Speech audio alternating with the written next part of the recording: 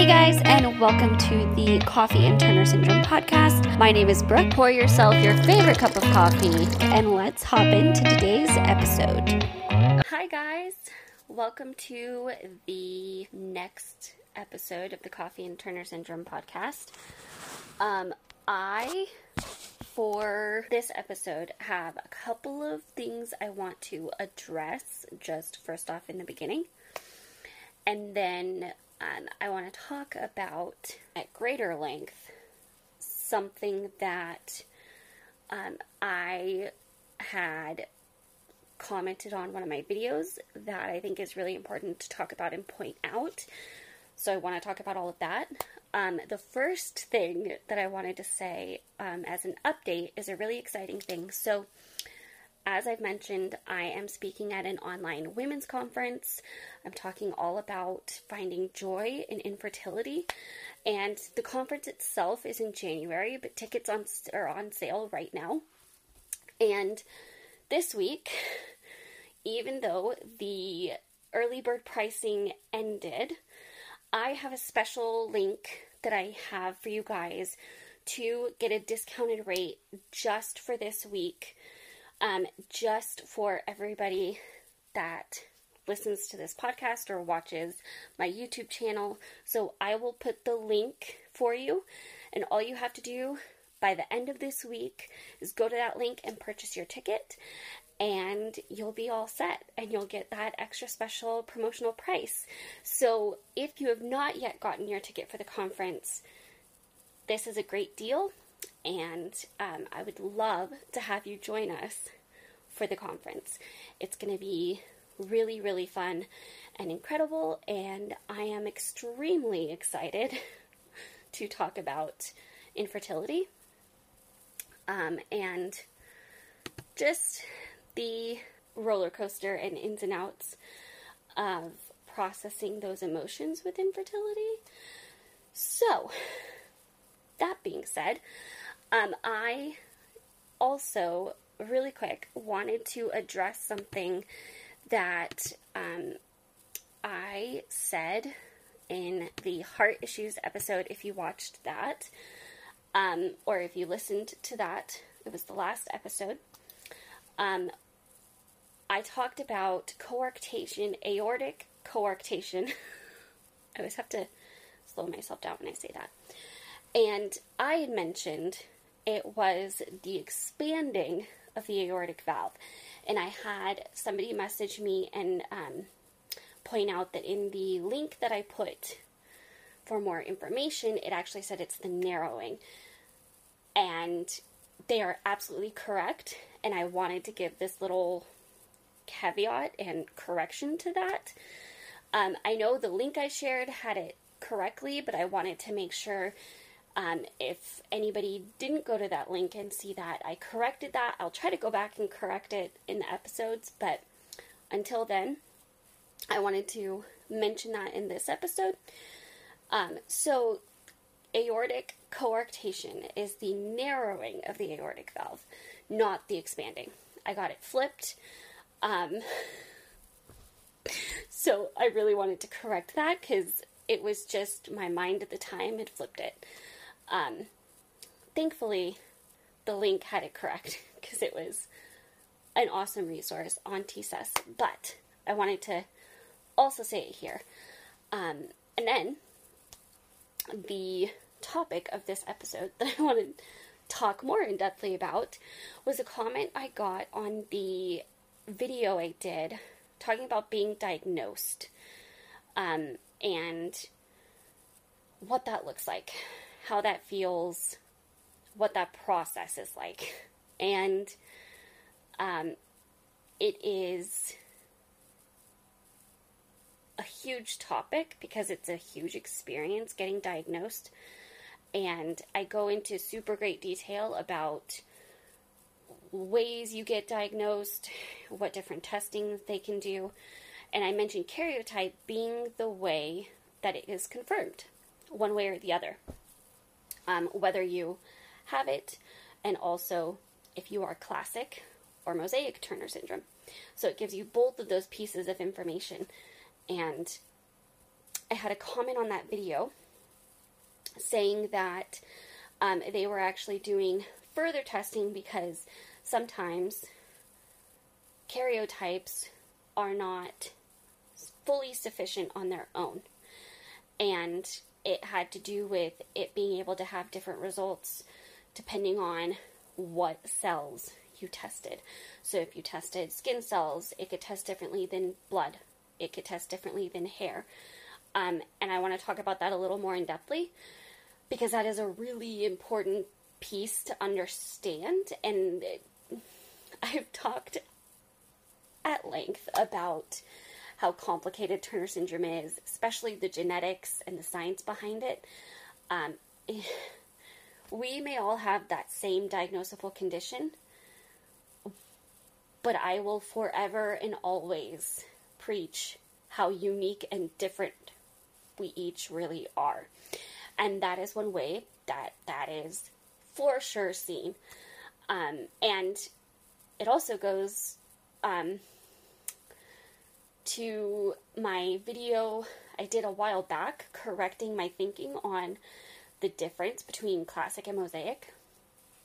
I, in doing more and more research and hearing more stories and getting new information, have over the years slowly corrected and expanded my understanding of Turner syndrome. And one of those ways is getting a better view, a better understanding to the extent possible, at least at this point. I'm definitely not done with it, but of the relationship between classic and mosaic and the true genetics behind Turner syndrome and what it can look like, and what it looks like on a cellular level, and then why that manifests itself in the way that it does.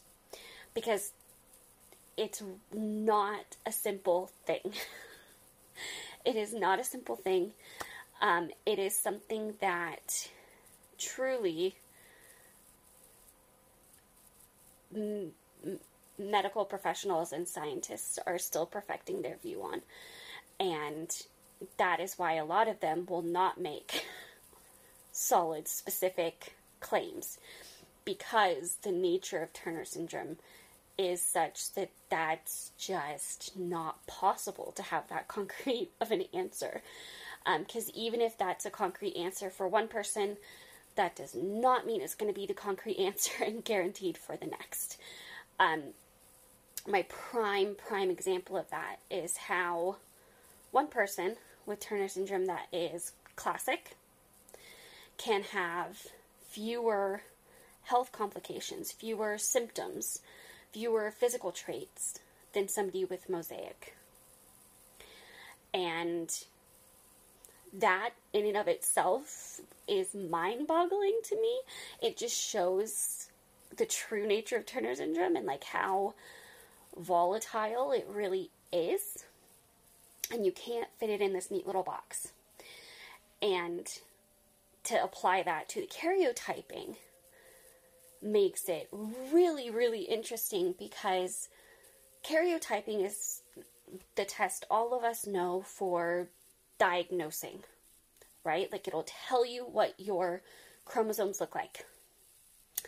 However, just like the comment said, it can change depending on where you test.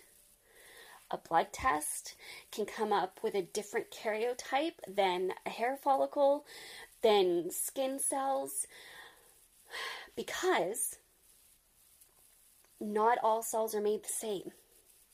And part of, in that video where I explained what I had learned and how I had changed my thinking, I refer to a TSUS convention video. So it was the Turner Syndrome Convention probably 3 or 4 years ago at this point, I think. I can link that YouTube video for you guys. But the basis of it was, I pointed to this part in it where this doctor said, her colleague said he would never, or he believed that any living girl with Turner syndrome was to some degree mosaic, just for the fact that they survived.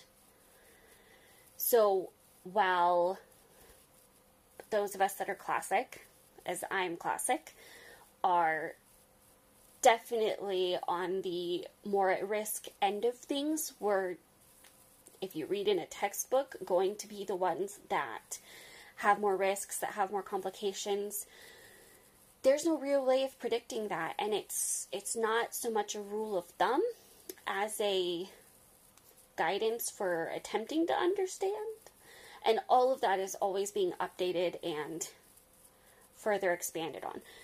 And one of the stipulations in that was, if a girl was fully classic, every single cell in her body only had one organism, or one chromosome. It's been a long week, guys. One chromosome, then she would not be able to survive. So, depending on where you tested, she could still have classic cells show up, and the majority of her cells be classic, but not all. And I have kind of always thought how, and this is just my guess, this is by absolutely no means anything based in medical research, this is just my, like, if I had to venture a guess as to what happened that made those variations, it would be what the cells that were damaged turned into. The cells that had the mutation, what they turned into, what type of cell they turned into after they mutated. If they became a reproductive cell, that's probably guaranteed infertility. If they turned into a heart cell, that could mean they have more heart issues. It all depends on what that cell turns into and where it goes in the body, is my guess.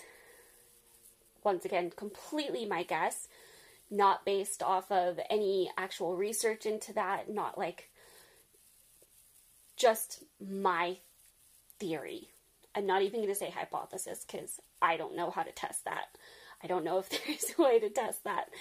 But I think it's really intriguing that depending on where you test, it could test differently. So I may be classic in every blood test I've had, but if they looked at my hair, it may be mosaic. Or my heart, or skin. That is so intriguing to me and just speaks to the uniqueness. So this person commenting and saying that a karyotype was not sufficient enough in every scenario makes complete sense to me. Because if you're testing one area, that's not giving you as much of a picture. Now, sure, blood tests are typically very reliable for things.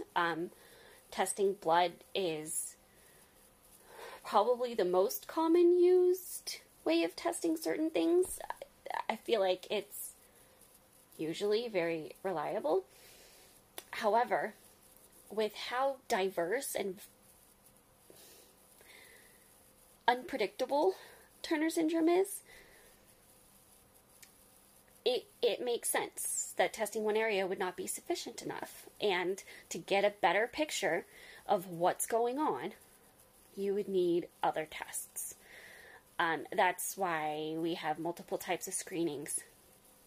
That's why we try different things. That's why not all medication works the same for everybody. We are all so unique, and Turner syndrome is not a condition that is a cookie-cutter kind. It's more complicated than that. And I really appreciated the experience, hearing that story, hearing somebody else's experience. I have never had other tests be offered. when they did the amniocentesis while my mom was still pregnant with me, it showed that I was classic. And then they just said, you know, there'll be another blood test to do a karyotype after she's born, but that's what we're seeing right now. And it was something that was definitely confirmed. It was also something that me and my mom really always kind of guessed it might be not the whole story. Just because of how few symptoms and health complications I've had. You know, textbook-wise, that would be mosaic, not classic, yet I tested classic in both amniocentesis and the blood karyotype later.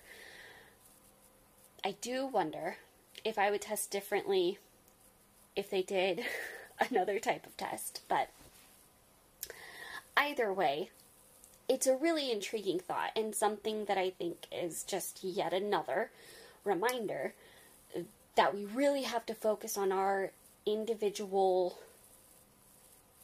case and our specific story. I say story because I feel like this is a journey.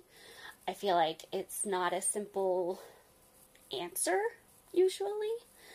And it's not a destination. We don't get to one place with something and then get to say, oh, yep, okay, handled, done, over with, and close that chapter. I mean, we can have things that are like settled for the moment, but there will always be the evolution of things that we have to go along with, you know, and just see what comes our way and be as prepared as we can. And yeah, that just, I had not heard somebody say that before or heard somebody have a doctor tell them that before, but it didn't surprise me. And I think it really speaks to what the doctor I quoted said, which was they don't say any absolutes. They don't make absolute assumptions, especially those that are actively studying the Turner syndrome research going on. They understand that that is not that black and white or predictable and cut and dry. And so they don't make absolute statements. They make very vague statements because that's what's most accurate, unfortunately. I think we've come a really long way to understanding more, and doing that further testing beyond a karyotype is definitely, to me, evidence of that, because we're adapting to what we know Turner syndrome to be. We know it is not always that easy, and especially this case was a case where they suspected she was mosaic. They probably have seen evidence of that and had it confirmed, but in that scenario especially, they understand it's not going to be that easy. And even within mosaic, all the different cells are going to test differently. So it could be different variations of mosaic. It could be so many things. And I just really did appreciate the awareness that showed, especially from a doctor that is working with patients. I don't know if this was somebody that was heavily involved in research or not, but I know I have myself personally experienced a really vast difference in doctors that are, even if they're not involved in the research, they're in connection with the research community. So they're hearing things, they're seeing all of this stuff coming out of the research, and they're hearing all the different stuff people are trying and finding, and they're so up to date on things. It's incredible, and it is a very different experience working with a doctor like that versus somebody that is head down working with patients and that's kind of it. Yeah. So, I am curious what tests it was that they did, if they were just testing different areas or what, but it just brought that home even further, and I really appreciated hearing the actual story. So, while I do believe karyotypes are accurate, I think the real question with this isn't that they're not accurate, it's more sufficient. Like they said, I think they worded it really, really well in the comment they left, that it was not sufficient on its own to fully understand what was going on, to get the bigger picture. And sometimes you have to push for that. In this situation, they obviously have a really great doctor that understands things really well and recommended it themselves. Unfortunately, not everybody has that. And sometimes you do have to be your own advocate, like I've talked about, and push for it when you don't think you have enough information and you don't understand enough to get the full picture of things. So, I wanted to touch on that and address that comment. I really appreciated them sharing, and I just thought it was super, super interesting. So, yeah, I wanted to do this whole episode mostly talking about that because I talked about it a little bit in the video I mentioned, but I don't think I ever talked about just that for the whole thing, about karyotype testing being different in different cells, at least not on its own. So I really wanted to talk about that, and I appreciate you guys hanging out with me and discussing it. In the comments, Educating Rita says, sadly not everyone has access to further testing, but it really does help understanding this and how to better cope with it. Absolutely.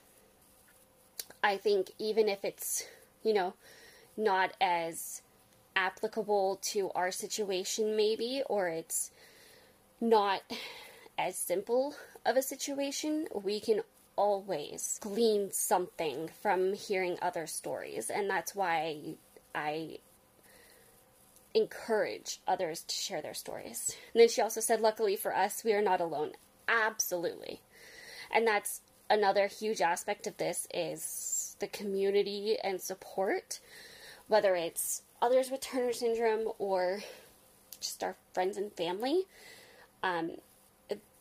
Just that support is incredible.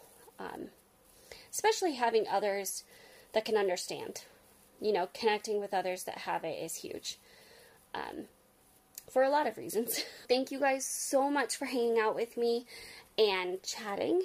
I hope this was helpful, and I really hope you got something from it that was encouraging, and it helped your understanding of Turner syndrome a little better. I really appreciate you guys hanging out, and I will talk to you guys next time. Thank you so much for listening to this episode of Coffee and Turner Syndrome. If you would like to support the podcast, I do have listener support set up on Anchor, and if you'd like to leave me a voice message, I would love to hear from you. Don't forget, you can find the video version of this podcast on my YouTube channel at youtube.com/BrookeTV. Make sure you're subscribed so you see when the next one comes out, and I will see you guys in the next episode.